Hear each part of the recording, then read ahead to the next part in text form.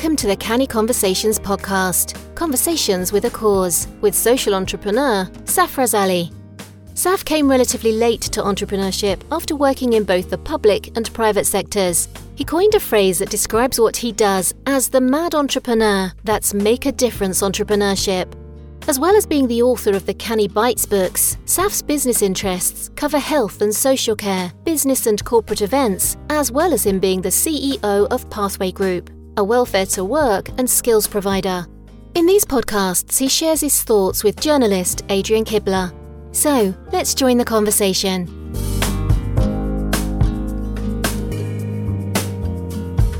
Welcome to Canny Conversations with Safraz Ali.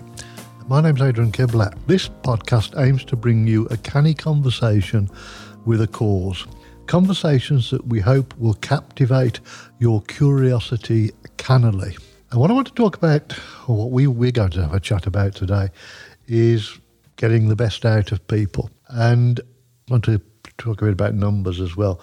So I want, first of all, Saf, to tell me how you go about motivating people and how you go about agreeing with them, key performance indicators, targets, that kind of thing. Yeah, of course. I mean, it's a topic that's quite close to my heart. The first thing that I will say is motivation often is short-term. And, in terms of long-term planning and long-term sustainability, it's about dedication and having drivers that individual will look to follow and pursue. So motivation isn't the same as dedication. Motivation tends to be short-term. What we tend to focus on is inspiring and getting the best out of people and being in a position where getting them more aware of the opportunities, understanding the vision of the organisation, and then really setting goals, objectives, and being able to work towards those goals and being able to set goals and attain goals.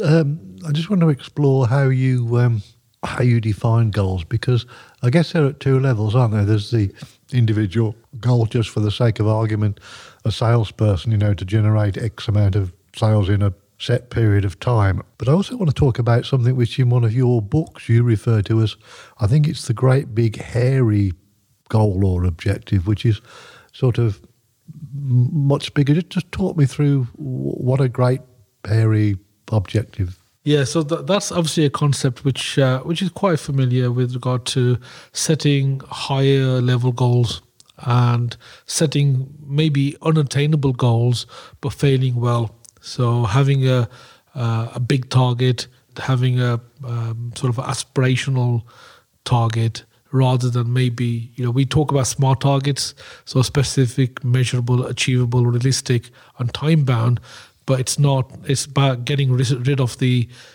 achievable and the realistic and having something which is specific, measurable, and time-bound, but maybe you may perceive that it's not achievable or it's not realistic, but something that's hairy and audacious, big.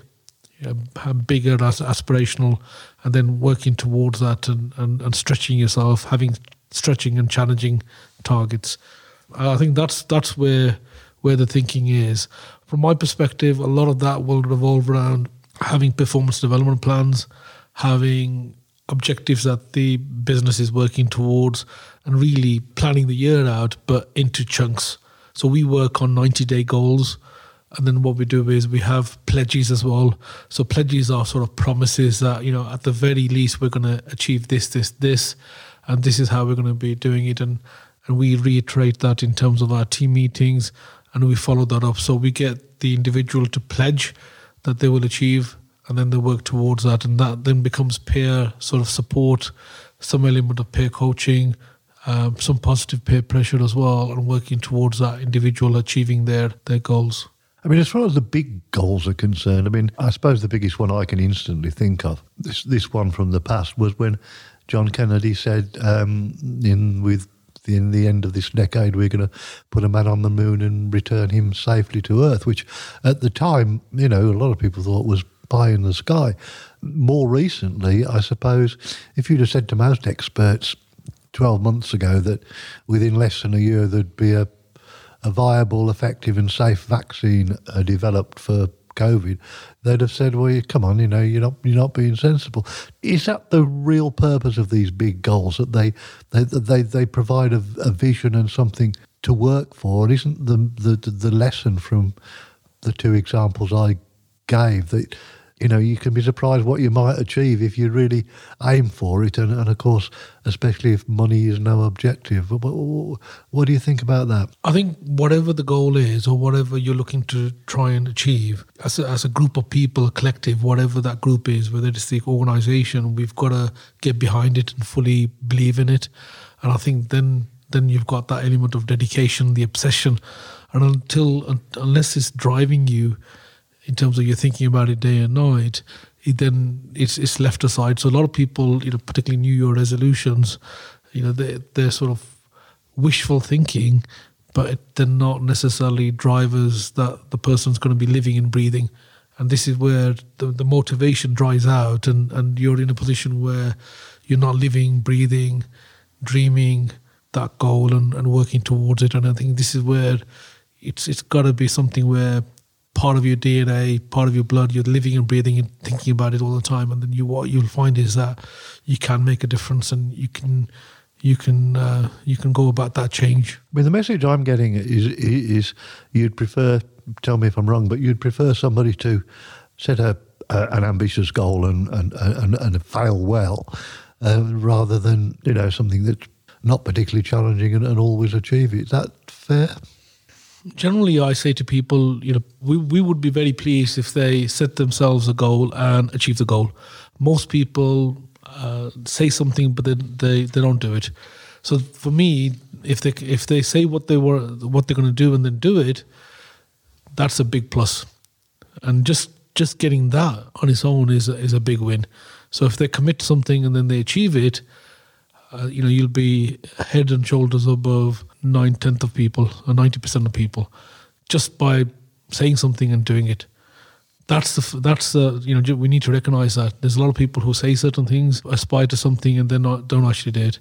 Whether that's targets in terms of timescales, whether that's producing some results, it just doesn't get done. And then by setting something which is slightly higher to drive you even further, I think it depends on your drivers, it depends on how you're thinking. It's like, for me, it's like saying, setting my clock 5 minutes earlier, but then realizing the fact that I've set it and then I discount that and it doesn't really make a difference. It's really whether you set something to actually really hit it, or set something on the basis that it looks good. And then if we don't hit it, it's not too bad. So it depends on how your viewpoint is and your perception is, and we all slightly different in terms of how our thinking is, but there will be people who will set a goal and try and hit it with both. I mean, in terms of setting goals and for individuals and for businesses, I know you're a great believer in, I believe you're a great believer in the importance of data. In one section of one of the books, you talk about the value of data, but also the importance of knowing which numbers to look at, and also making sure that you interpret the data correctly. What exactly do you mean by that? I think generally a culture of knowing your numbers is what we live by as an organisation. Data, I think, is one of the most important currencies there is for any business.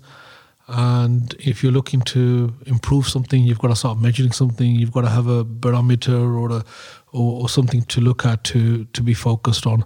There is a saying that we get what we focus on, and we've got to focus on something that is tangible, that you can look at, you can measure, and then hopefully you can improve. From a data currency perspective, we use a department in our business called the Management Information Systems, MIS, which give us what we call in our business the single version of the truth.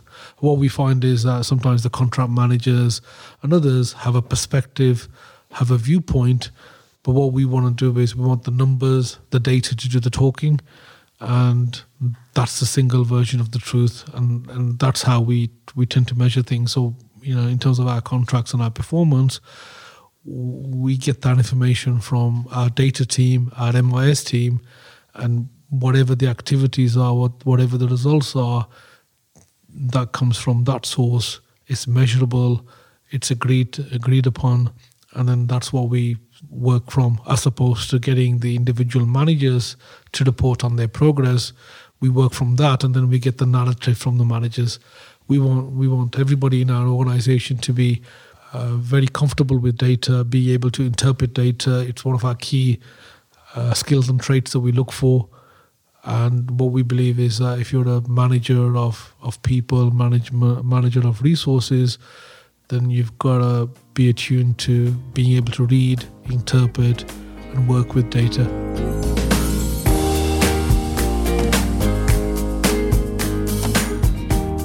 You take us onto a very interesting point when you talk about the interpretation of data. And one of the dangers, I think, is that it's very easy to have a set of data and to come to a conclusion as to what that data means, and without perhaps considering all the factors. I mean, the example that springs to mind, a few years ago there was some data that showed that if you were admitted to hospital on a Sunday, you were significantly more likely to die than if you were admitted to hospital during the week. And there were some people that jumped to the conclusion that that meant that there was an inferior service in hospitals on a Sunday, that it was all junior doctors. And then they dug a little bit deeper and somebody said, well, hang on, people are not normally admitted to hospital on a Sunday, and therefore anybody who's taken to hospital on a Sunday is de facto going to be an emergency because they've had an accident or they're seriously ill. But it's just an example of how it's so easy to have a set of data, a set of numbers, and interpret them in the wrong way. How do you go about this process of understanding how to interpret the data correctly? I think we need to appreciate and realise that a lot of our decisions or conclusions are very much emotional. We work on emotion more than what traditionally we would call logic. And even when we've got the facts right in front of us, we would interpret that, from our own bias, from our own perspective, from our own viewpoint and our own logic. That's something that we've got to be aware of. We've got to be aware of confirmation bias. We've got to be aware of the fact that we would interpret it differently. One person would interpret it differently to completely somebody else. And I think we've got to realise that we want to be looking at evidence-based decisions, evidence-based, and be able to show why we're making those decisions. And sometimes you've got to go underneath the data. And this is why sometimes, you've heard the saying before, damn lies on statistics, and you have a viewpoint and then you look at the data to confirm the viewpoint that you've made. And this is why sometimes stats and data has had a bad reputation, because people will spin the data and the numbers to suit their own narrative and their own thinking. And we've got to be more conscious and aware of the fact that happens. That happens in, obviously, world politics. It happens nationally. It happens in organisations as well. And that's why we have teams of people who just look at data, give us the data, and we will look at it from a black and white perspective, as opposed to maybe the manager who will interpret it in a slightly different way. So our theme within our organisation is to measure it as what it is, as opposed to trying to put a bit of a context towards it and maybe a bias towards it. I think that's the thinking anyway, in terms of from my perspective. How are you in terms of creating sort of competition within teams? I mean, there are some organisations, and I can think of one in particular, that there's a group of people that work together as a team, but their successes are widely broadcast and everybody sees how everybody else is doing. So it creates within that team a hugely competitive environment. I mean, do you think that sort of thing is helpful when you set people against each other? Or do you think it can be quite damaging and corrosive? I think we can take the negative out of any situation. It depends on a person's view. And what we talk about is, above the line thinking, which is about ownership, accountability, responsibility, be open to change, be open to the information, not necessarily talk about blaming others or having excuses, but own up to certain things. Our view generally is that performance should be encouraged and discussed at a company level. So managers should know how others are performing, and they should have confidence in terms of how they've been measured. And we should look at improving each other. And I often use the fact that we're a team because we make each other better. And part of that is creating competition, healthy competition. Part of that is actually setting standards and keep pushing and driving small improvements regularly, and marginal sort of improvements, marginal difference, that 1 degree difference continuously, constantly, and being open to learning. So one of the examples I can give you is after every managers meeting, we have a ranking, and we get the other managers to rank each other to say, so for example, we have a managers meeting where there's 8 managers, and in that we'll get them to rank each other in terms of communication, in terms of impact, and in terms of inspiration. So 3 areas: communication, inspiration, and impact. And each one is ranked out of, say, 8, 1 being the best and 8 being the lowest, and then comments. So it's tough sometimes to read that, and sometimes tough for somebody to take that. But then each person is then pushing each other to try and get the best out of each other as well. But what happens is that they're more aware of what people are saying, more aware of improvements, and then constantly looking to improve their key messages, inspire others, become role models, and make a difference continuously. So that's something that we do as an organisation. It's not for everybody, but our organisation, part of our culture is that the fact that we discuss performance continuously. We're transparent in our data, transparent in terms of our P&L, our profit and loss. We're transparent in terms of our numbers, our contracts. So I have contract performance indicators. So red, amber, green, and gold. Each contract is rated in terms of how it's performing. Is it on target? Is it where it should be? What are the issues within that contract? So each of the managers can actually read each other's contract, and that's shared on a monthly basis. And that information comes from originally data, but then I put my interpretation, my view on it, and I share that with the team as well. So constantly, in different ways and different guises, there is information that's been shared and performance being discussed. How do you deal with the dilemma of a situation where the team goal and the individual goal might, to some degree, conflict with each other? And I'm going to give you a very simple example of this. A football team, one of the strikers, has been set a target to score 25 goals in a season. And he's playing in a game during the season and he needs to reach that target. And he's got a position where he can have a shot at goal and there's a chance he might score. But there's a teammate who is much better placed. If he passes the ball to that teammate, there's a pretty decent chance that teammate will score.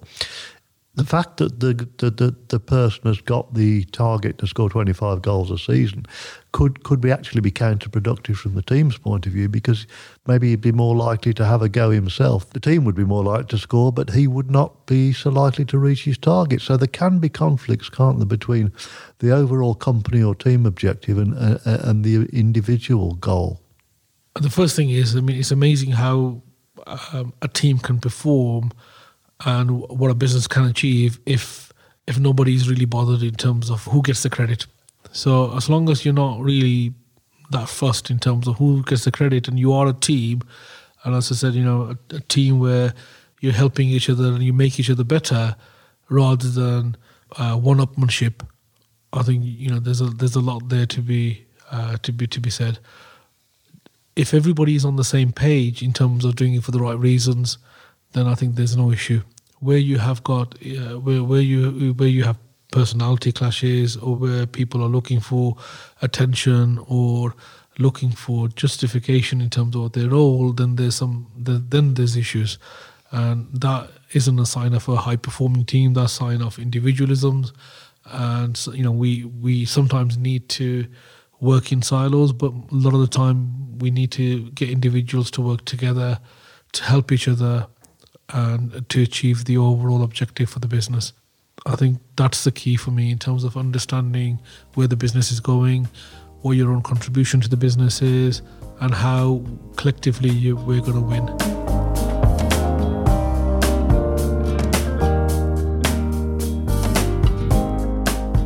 I mean, I think that's very interesting what you're saying. One of the dangers, do you think, with targets is it can encourage people to always go for the low-hanging fruit. For example, if you've got a sales team and the salesperson is set a target of, I don't know, let's say making 15 sales in a month. If they've got a choice between going for what's potentially a big money sale and a lot of little penny numbers money sale, if the target that's been set them is the numeric target in terms of number of sales, the danger surely is that they'll try and get the 15 easy ones, but not go for the hard but potentially much more rewarding one. What do you feel about that? A lot of that is about sustainability. So short-term thinking. A lot of organizations work on sort of quarterly sales or monthly sales, and when you've got a longer-term perspective, longer-term goals, and depends on how you set your key performance indicators, what are the key sort of tools that you're measuring as a business. And for us, it's actually defining what's important. And as you said, you could be in a position where you've got monthly targets, monthly sales, and then you could be in a position where those are achieved, but they're not chipping away over the longer term goals. And for us, it's about having the longer term goal, and then having smaller milestones to work towards that.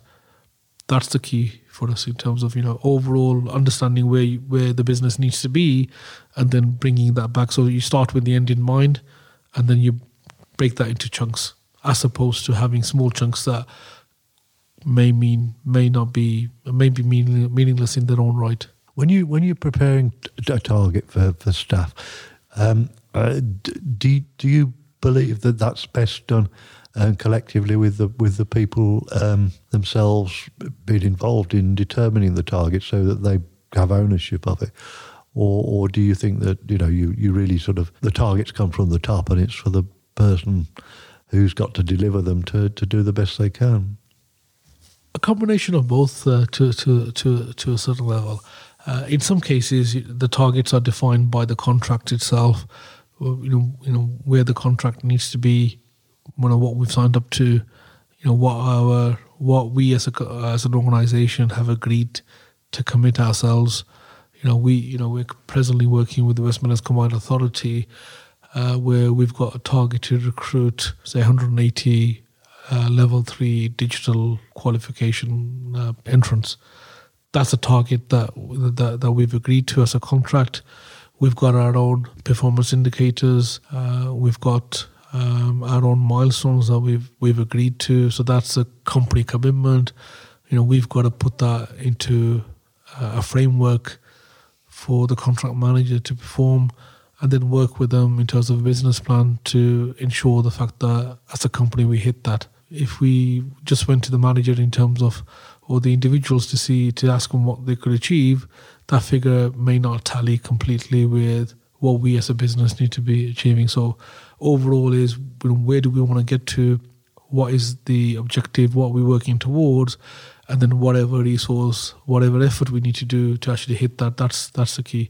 And sometimes we're in a position where we're having to pick work up where the opportunity is there, but we may have maybe focus on other things. And for us, it's also being able to be flexible in our approach to grasp those opportunities and increase the numbers if we need to, or change accordingly if we need to. So being flexible in our approach as well. Otherwise, it's you've got a path that you're following, and that's all that matters. And sometimes it doesn't work, as easily as that. I remember a car salesman once saying to his boss, going into the office and saying, "We've had a great month. This month our turnover is X," and the wizened old boss turning around and saying, "Look, lad, it ain't turnover that matters; it's leftover." So, in terms of the way that you've obviously got a financial background, you've heard the saying as well as I have. Turnover is sanity, profit is vanity, and cash is king.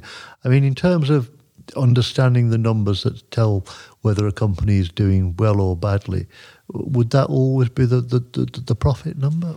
Yeah, I mean, just to add to that, I mean, the saying that I tend to sort of often quote is turnover is vanity, profit is sanity, and cash flow is king. But the impact that you do, that's the main thing. So it's about the impact, it's about the results, it's about what you achieve. Then after that, hopefully the money will follow. We talk about being a business that makes a difference. If we're making a difference, if we're making an impact, then hopefully everything else will fall into place. But if you're chasing the money, if you're chasing things for the wrong reason, then it becomes a bit difficult. And I think when you're looking at where can you make the biggest difference, where you can make the biggest impact, play to your strengths as an organisation, build up a reputation where you dominate a sector, dominate a niche, where you get known for that particular niche, then hopefully things come into place, come into shape, and work just becomes a lot easier. You're not swimming against the tide, and it just flows a lot better. Yeah, I mean, I once worked for a business that had a annual turnover of £50 million, which sounded great until you realise actually they were losing almost double that a year. So that's a very good point.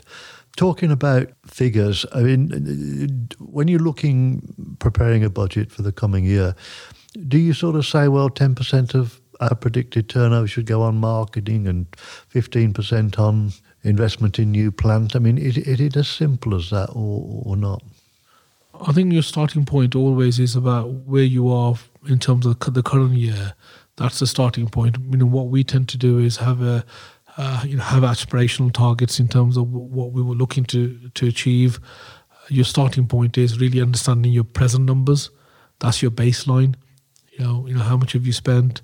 Where if there are efficiency savings, every business looks for efficiency savings, but much more importantly, I think we all look for getting more for less, getting better performance, improving on your performance, getting better results, and we do whatever is necessary. We look at, for example, if we're going to spend X amount of money on marketing, then what is the return on investment? For us, a pound in marketing or a pound that we're spending, we should be able to quantify that, and we should be able to sort of understand the importance of it as well, and be able to justify what we're spending wherever possible.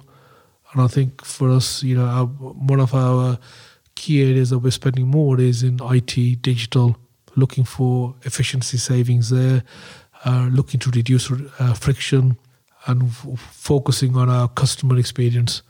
So for us, one of our bigger areas is the use of technology, use of the digital platforms that we have got. So we're spending more on the customer experience and ensuring the fact that we understand our customers a bit more, the data behind that. And that may not have been part of our spend maybe 3 years ago. I want to finish this broadcast by talking about something which is social entrepreneurship, which I know that you're a great champion of. Well, first of all, just briefly explain to me what you mean by social entrepreneurship. And then how do you put a value on the social benefit that you bring? I mean, can you put a monetary value on it? I think for me anyway, it's social entrepreneurship is all about social impact. And it's about the difference, the impact that you're making in a social type business. What that basically means is people-related businesses where you're changing, improving people's lives. So the businesses that I'm involved with in our health and social care, so domiciliary care organisation, education and training organisation. We've done impact analysis where we've worked out that we've got X amount of people into jobs. How much money has that saved the government, and how much wealth has that created the economy as well? So, these are things that are measurable.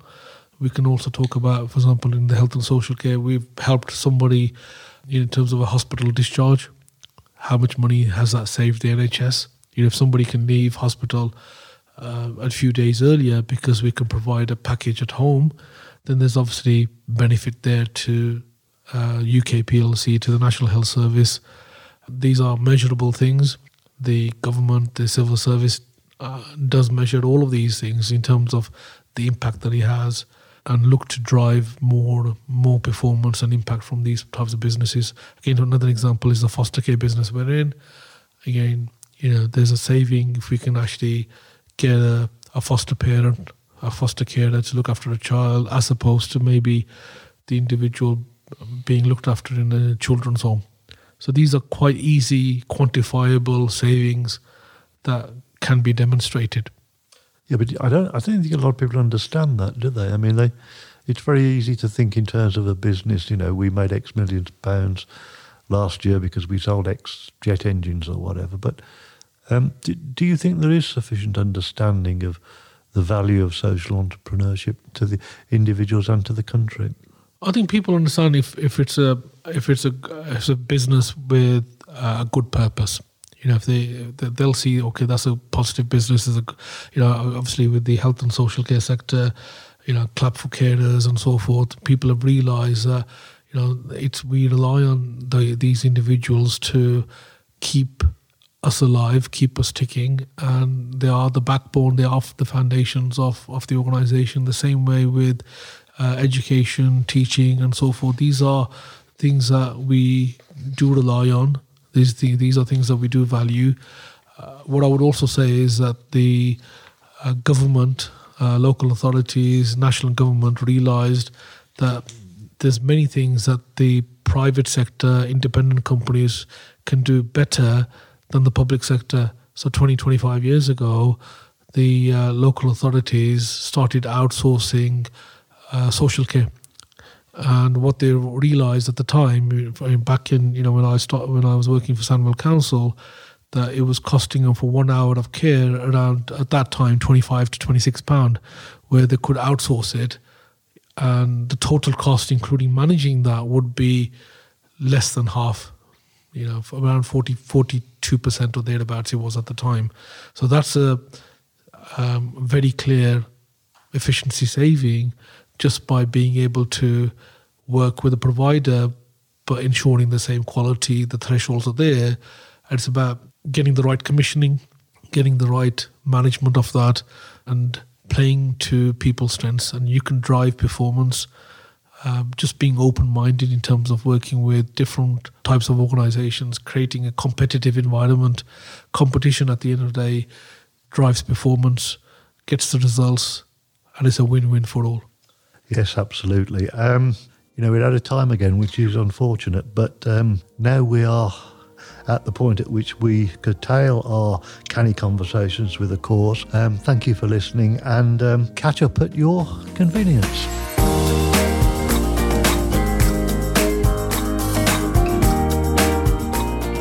Thanks for listening to this canny conversation with a cause. These conversations are based upon the Canny Bites books by Safraz Ali, available on Amazon. To find out more, go online and visit Saf's website, pathwaygroup.co.uk, or join him on social media. He can be contacted at safraz@pathwaygroup.co.uk. This is a 1386 audio production.